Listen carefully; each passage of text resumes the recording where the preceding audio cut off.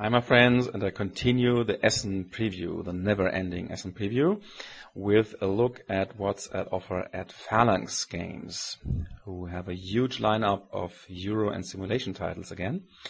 And their presentations will be, of course, very interesting for gamers, as they usually have one of the biggest booths at the fair. After the Lord of the Rings hype has died down a little, they will concentrate again on historical titles. Justinian takes place in Byzantine times and is by Leo Colovini. This will probably be more of a Euro game. Italy sounds very interesting to me, as it is a further development of the famous Britannia system by Louis Pulsifer. And it's designed by the legendary Andreas Steding, who is one of the few designers who designs both heavy and lightweight games. This game will only be available in a special limited edition.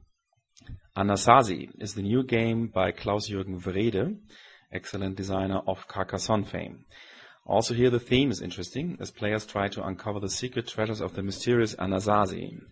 That's how we pronounce them in German, a North American native tribe who vanished in the 13th century. Finally, there is the beautiful-looking Emira, in which rich oriental sheiks try to assemble the most beautiful women for their harems. This won't be a family game of the year in the US because of its theme, but gamers will be delighted by the wonderful board design by Franz Vohwinkel. Hey, at least it isn't about toilets in ancient Rome, folks.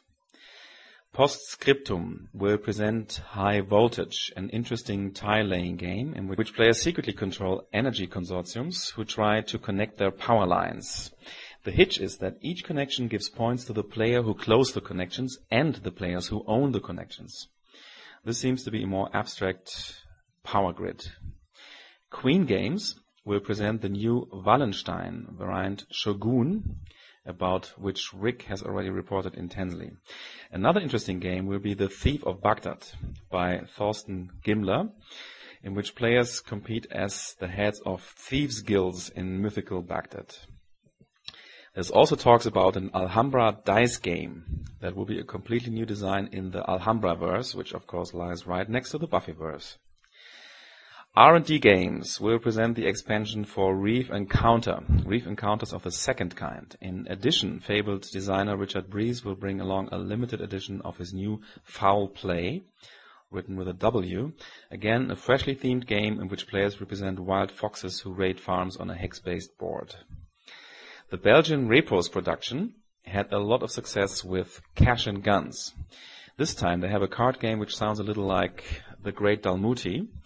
Players compete for the best jobs on the pirate ship Santi Anno. Who plays his cards right will be captain, but the others might end up paying for the beer and cleaning the table, or even worse, write the review for Board Game Geek. I end with a weird game, History Coach by Scribabs Games. Here 2 coaches have to quickly place soccer players as cards on a board. Then they have to command the other players to move these players to score a goal. But apparently they aren't allowed to say how they should move, they can just say the name of the player. So if you enter the big halls of Essen and hear a bunch of people scream, Ballack, Ballack, Ballack, it will tell you that the Hysterikoch booth is close. And perhaps I will hopefully conclude my verbal Essen preview of 2006 in the year 2010, if more games keep cropping up. I wish you all a lot of Vorfreude for Essen, which is German and means happy expectation. Don't we all wish for that? Bye bye.